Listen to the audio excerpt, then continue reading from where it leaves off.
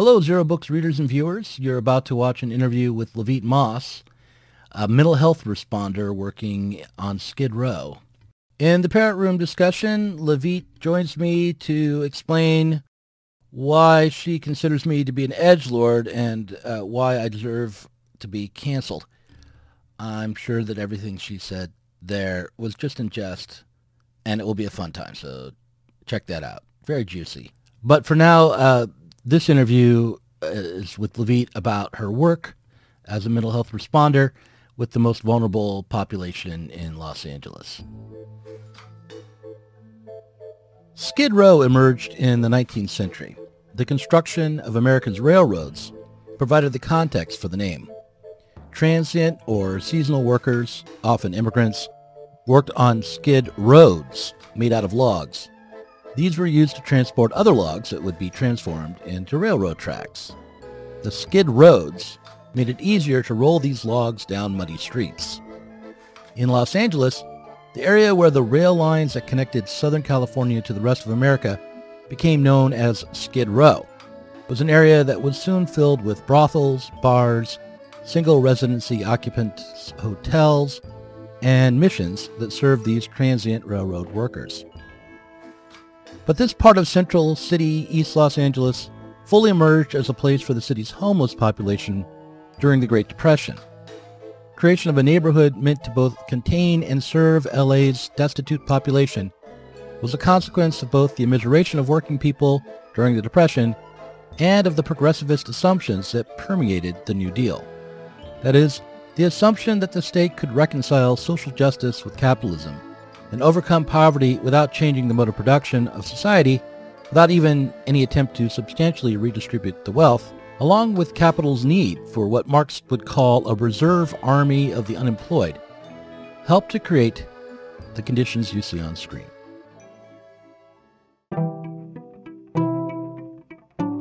The death of God is about the drying up of a horizon of meaning and of a whole form of human life. Where do we stand in the illusion it makes? What kind of space are we invited into? The material relations between people become social relations between things. When we look at toasters, corn, and TVs, we still, to a large extent, live in the interregnum between worlds, if you will, or between paradigms. Not many people in the history of the world have faced that. Zero Squared is the Zero Books podcast. Hi, Levite. How are you? I'm good. How are you? I'm doing all right. You work on Skid Row. You're a first responder. I'm a licensed clinical social worker. We respond to crisis, like first responders on Skid Row, but then we also do something called the outpatient conservatorship pilot, where we do more long-term assessments to see if people are able to survive in the community.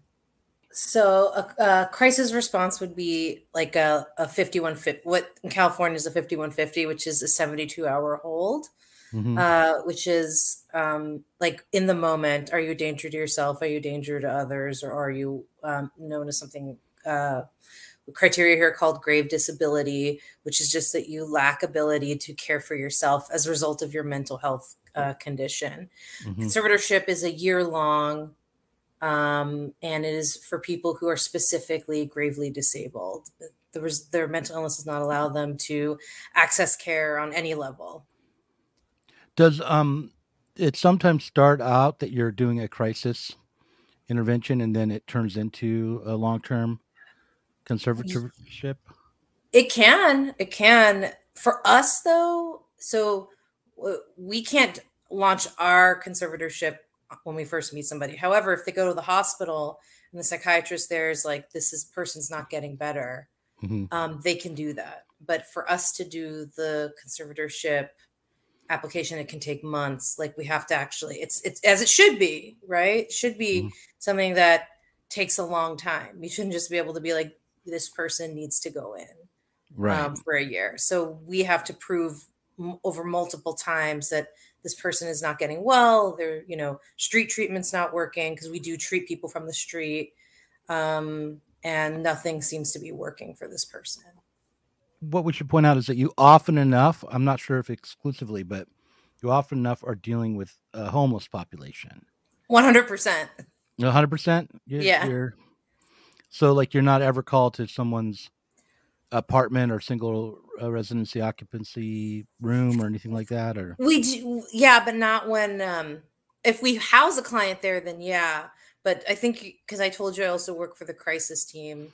That's a right. different Okay. thing. So the Okay. crisis team, we work as first responders like countywide Mhm. in multiple settings, not just on the street. So that you can be anywhere. And we get calls from family members, schools, hospitals. But that's a separate job. That's like your part-time job on the side. Right. Yeah. And so the thing about your primary job is that you work on Skid Row, which is Correct. a really kind of unique place in Los Angeles, right? Right. It's like a permanent homeless village or something like that. It's been there for a long, long time. Right. So, well, just to, in your own way, describe what do you think of Skid Row as being? Like, how do you think of Skid Row? It's a war zone. It's like we call it in our office. That's everyone knows. I say it's the refugees of capitalism, but I mean it's a war zone. It's like nothing you've ever seen. The UN actually came in and said that this was like the poverty you would see in developing nations. Like it's like completely unacceptable that the United States even has poverty like this, which we all know, like, of course we do, but it's very shocking because it's not like just tent cities. It's people literally languishing and just dying on the street, and you can walk over their body basically. Like it's violence. It's like open air drug markets. It's sex trafficking, sex work, both. And it's very sad. There's children, there's a lot of elderly people. I mean, how did you decide to start working in that environment? Were you assigned to that? Did you pick that out? I picked it. I just always wanted to be where I felt like the most vulnerable people were. And I worked in the jails, and I hated it there. It was working under the LA County Sheriff's Department was a nightmare. Did not do well. I worked and I did the crisis team full time, which I really did like, but it's it's hard being a full-time crisis responder because you never know when you're coming home, which is a hard life. And then I just said, you know what, this is like I just said, how can I basically said, where can I go from here that's even more extreme? Had you been to Skid Row? Like, had you seen it before you were working it? Yeah. Like it's a big part of like social work education in LA. If you are a social worker in Los Angeles, you've probably taken a tour of Skid Row. You've learned about it in school. I mean, it's also like downtown LA. So like I showed, like there's lots of interesting, fun activities to do there. There's like bars and restaurants. So of course everybody has seen it. It's a different experience working in it and walking through it than like driving through it to get to wherever it is that you want to go. But everybody's seen Skid Row for sure. Most people in Los Angeles, unless they just don't leave their house, have seen Skid Row. Right. Even people who live out in Malibu or somewhere like that have seen Skid Row. Yeah, because I mean, most people have been to downtown. So if you ever go downtown, it's kind of unavoidable. You saw it. Yeah. So. Before I called you up, I was looking at the Wikipedia article about Skid Row, and it's amazing to see how long something like it has been there. I guess it was originally an area for transient seasonal workers to find residence, like in the 19th century, in the late 19th century. And by 1930, it was filled with about 10,000 homeless alcoholics and mentally ill people already.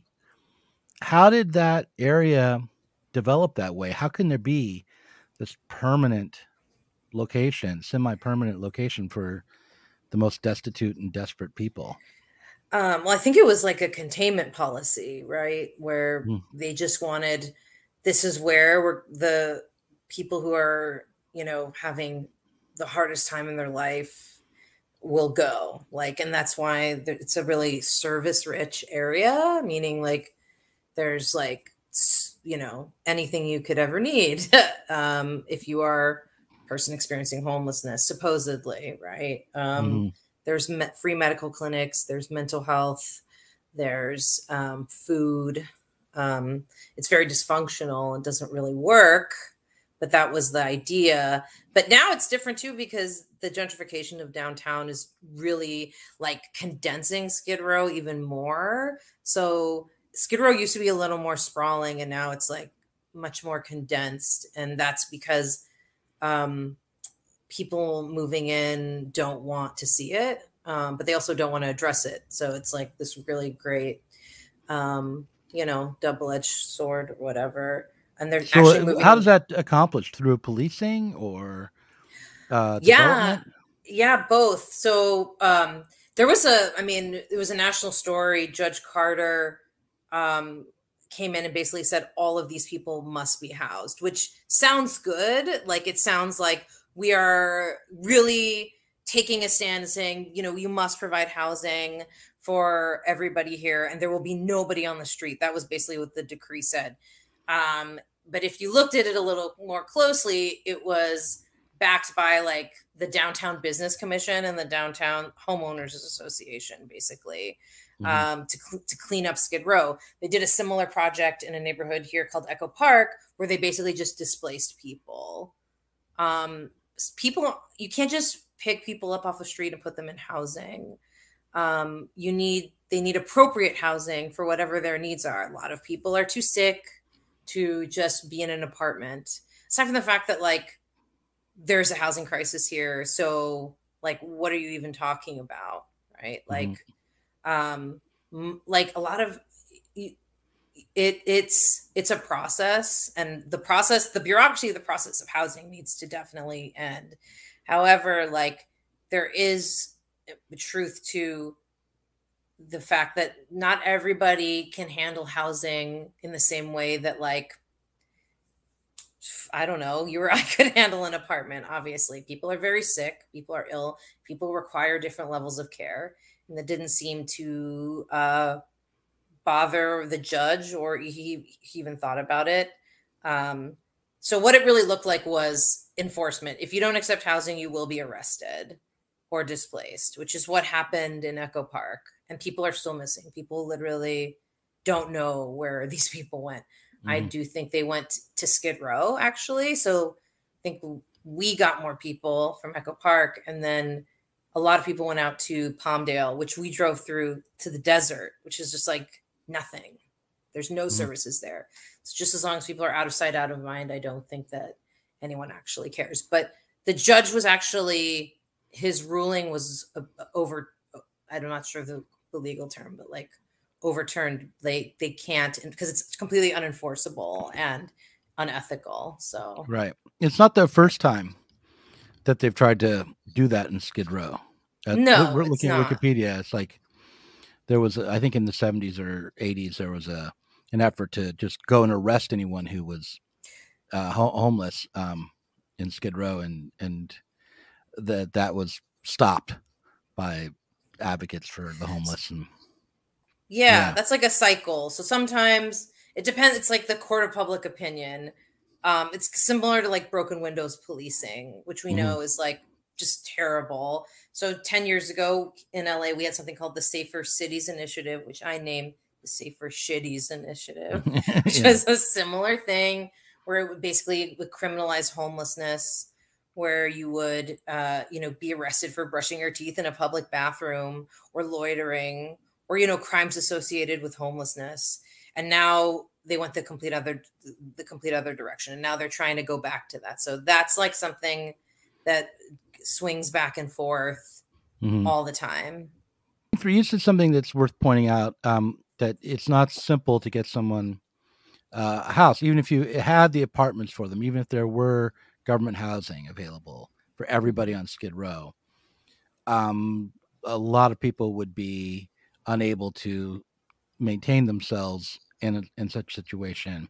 Not that they're maintaining themselves that well on Skid Row, but they just don't have, I guess, hygiene habits or ability to just feed themselves or keep clean enough to survive or whatever. And if they were put in an apartment, it would be something that they would get bounced out of. Is that Right. not right? So my question is, like, how many of the people on Skid Row are there primarily because of mental health issues from the start? How much of it is poverty that leads to a mental health crisis? And can you distinguish between the two?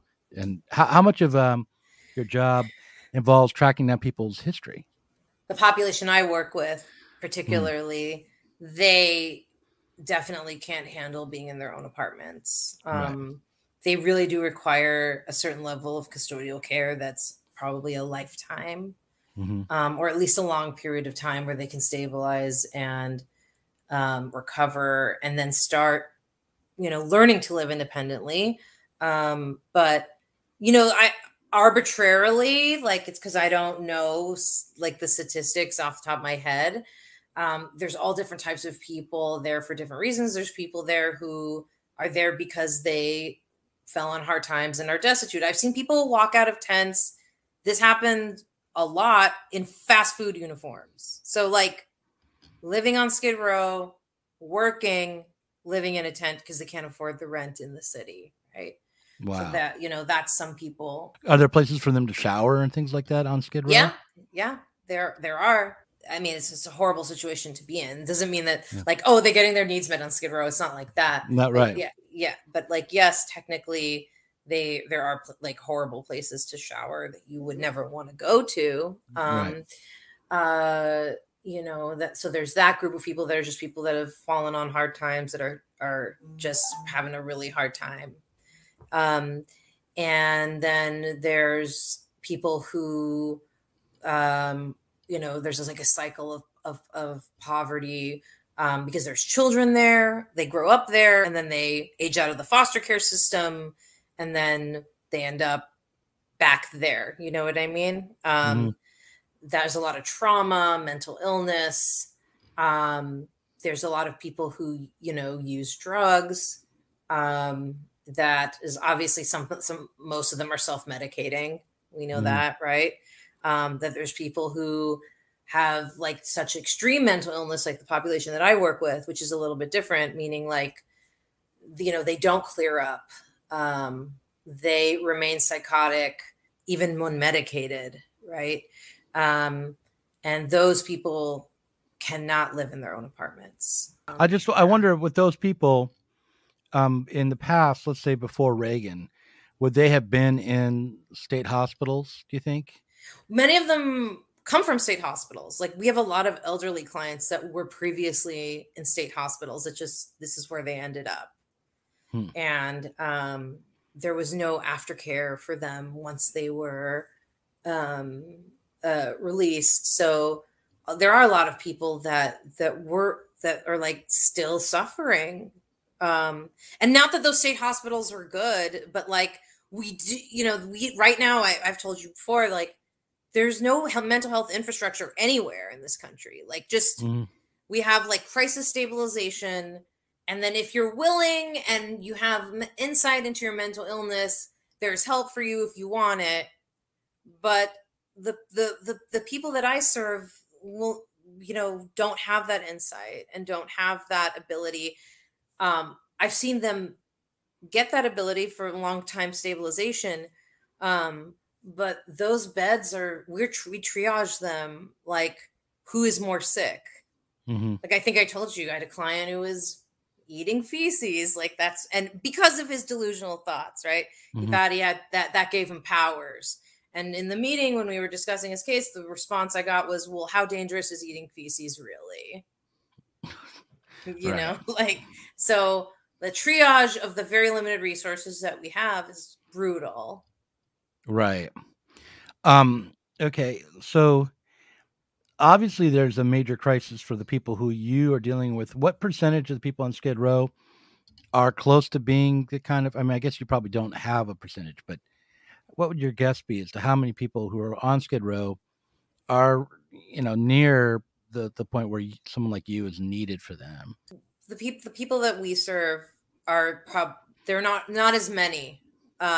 It's not as many as you think. There's more people in between, thank goodness. But we can't even meet the needs of those people. There is a higher level on Skid Row for sure than in the general population. However, it's still not the majority of Skid Row. Right. I just remember driving around and looking out the window and seeing a woman who was using a caution tape as a bra and walking around in her underwear, and she didn't seem to me to be cognizant of much. She seemed really, really out of it. Right. Like she looked to me like someone who might need to be, I don't know, put on a 72-hour hold or what, but something needed to be done to intervene in this woman's life. There's another fellow who was dancing to music only he could hear. These are just two of the things that I remember seeing. I assume that's the case. Maybe there was some music I didn't hear, but that really was playing.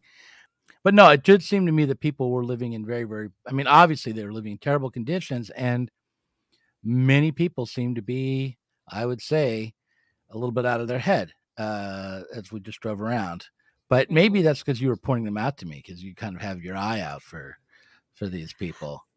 There are a lot of people like that on Skid Row, but the question is, it's really complicated, which is why you can't just run around removing people's autonomy, right? Right. So, are they like that because they're high on meth? Are they like that when they're not high on meth?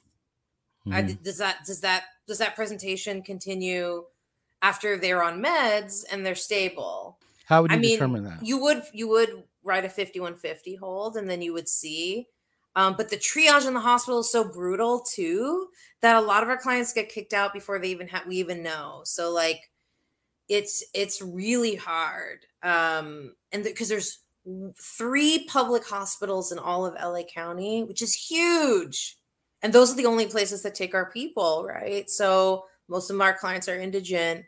They don't have insurance, or they have shitty Medi-Cal. Can't bill for that. Nobody wants to serve this population. So I talk shit about the county hospitals, but I also have a lot of empathy and understand that the triage is really brutal. Mm-hmm. And they have to make, they were triaging ventilators, right? And they were like, well, you're young, you should get this ventilator. They do that with mental health beds all the time, which is that you're just more sick than this person. You're eating your shit and you're just mumbling in a corner.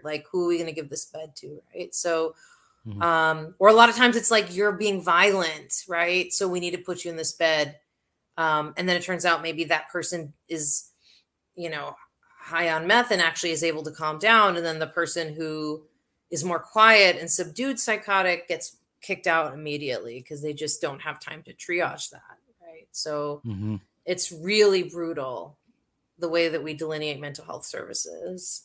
So I guess I have to keep coming back to this question. It's if we had a system where, I just think about how Skid Row started. It was an area for transient seasonal workers, residential hotels.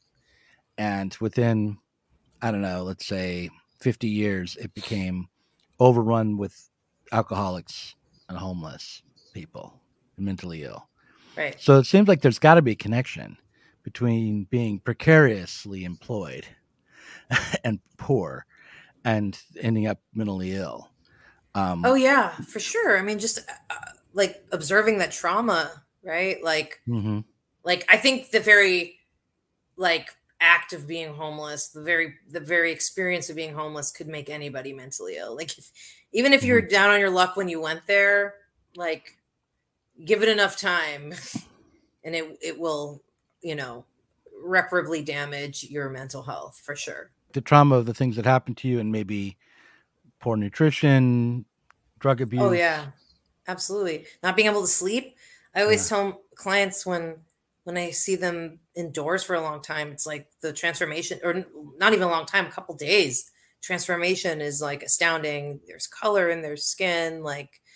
You know, they look like a different person. It's wild, and they will spend years out there, and then just a couple days indoors can be like a transformative experience. Sometimes we meet people that we think like, oh, this person needs looks like they might need conservatorship, and then we are able to outreach and engage them, and turns out like they're amenable to treatment and treatment works for them, and then we're able to put them indoors, and then we're able to lower them to a level of care that isn't quite as like severe as what our team does, right? Because we don't know when we first meet somebody.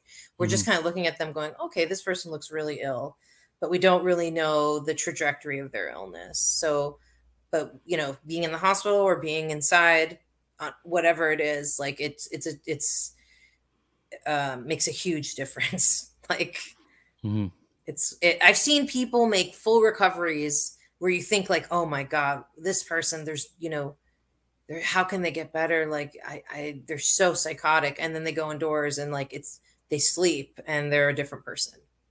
So right there, that tells you a lot. It tells you that the conditions that we force people to live in will have a tremendous impact on their mental health. Yeah. Yeah.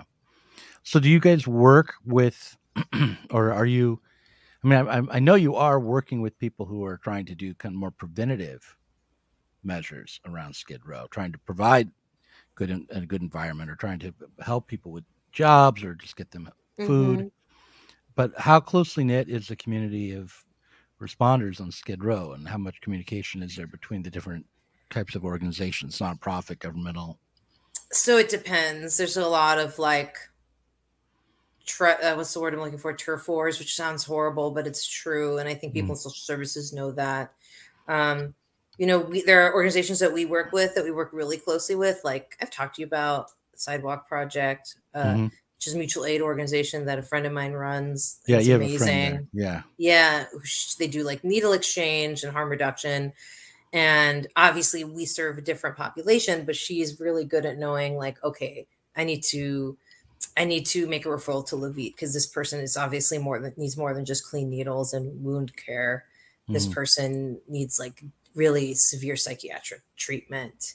And, you know, there's other people, so like we help each other, but there's definitely organizations that specifically the missions, because there's a lot of like Christian organizations down there that, you know, we kind of have different views on how we serve the community.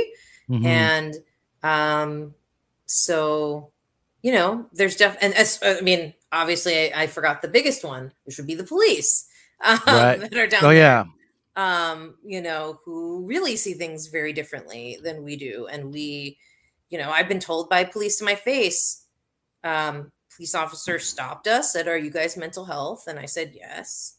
And he said, "You know, you make my job really difficult.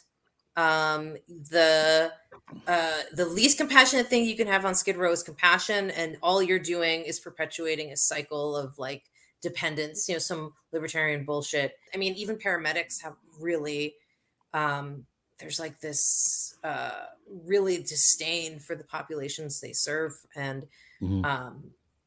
between fire and paramedics. And that's probably the organizations that we have the most difficulty working with. But you do work with them. You have to work with them. We have to. There's no choice. Yeah. I mean, explain why you have to work with the cops for what you do.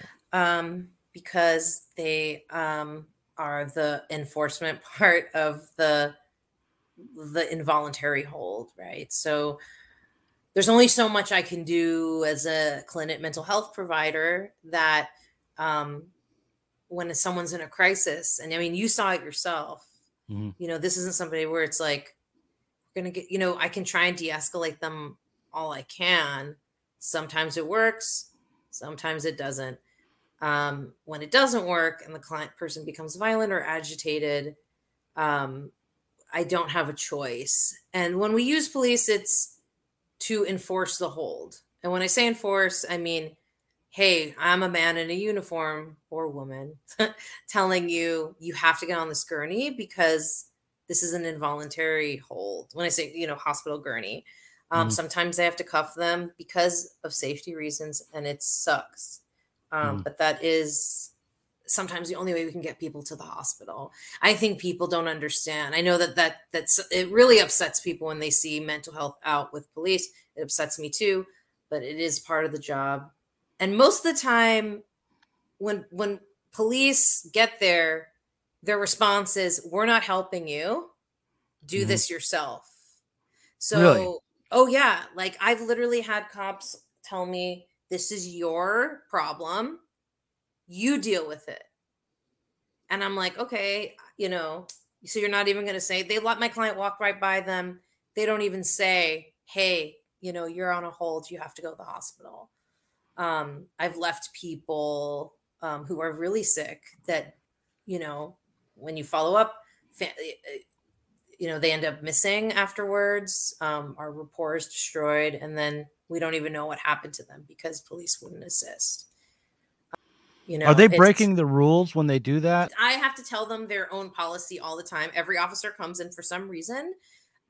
They literally don't have any sort of uniform policy with what they do at all. And it's normally the same spiel every time, which is, your criteria is different than mine. No, it's not. That's not true.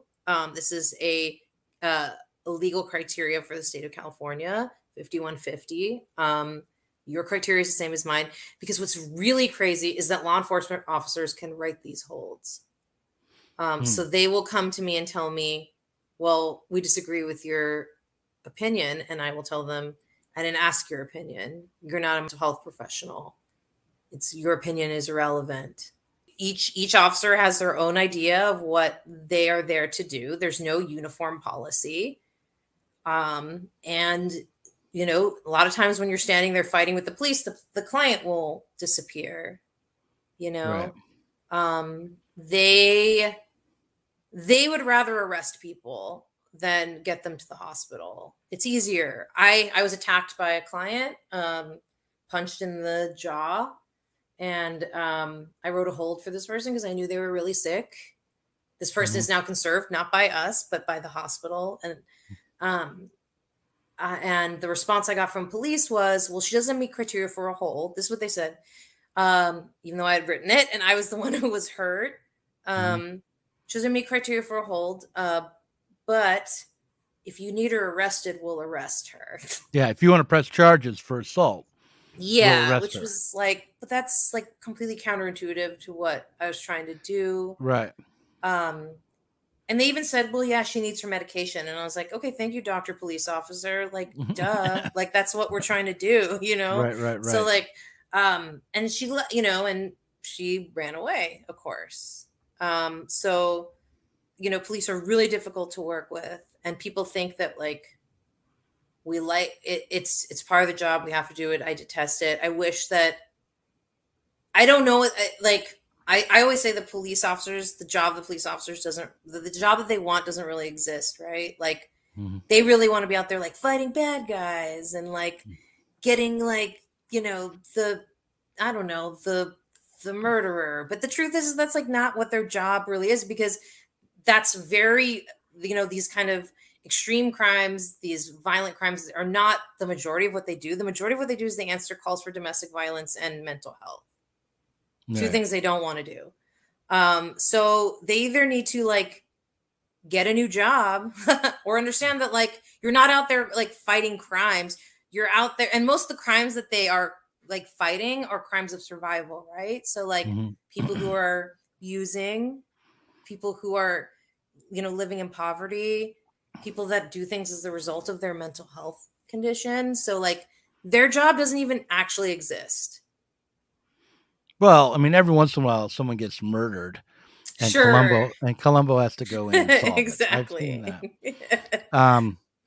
But yeah, so it sounds like to me that you want the cops to be. It's not like you want them to go away. You just want them to obey their own rules and be more professional and professionalized, maybe, when they're working with you, so that they can do their job effectively. Right? Because is that right? Do you think? Well, I do hate them, and I do want them to go. I wish we just had all new ones. I wish that police want you to think that their job is the most important job in the world. They should fucking act like it, right? I think you need a complete overhaul of what police are and what their job descriptions are and what they do, and like just a minimal level of training and education.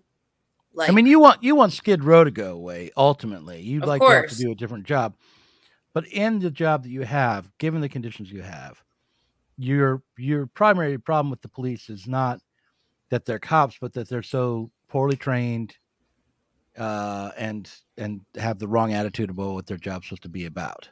Correct. Yeah. But also that they're cops. Well, you're a good leftist, Levine. I applaud you for that. Thank you.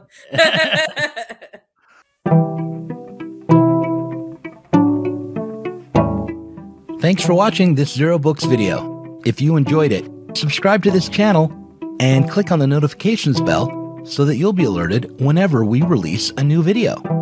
You should also consider supporting us on Patreon. Our patrons get access to our Inside Zero Books podcast every week and can get access to the Zero Books Book Club and help us to continue making online content from the left.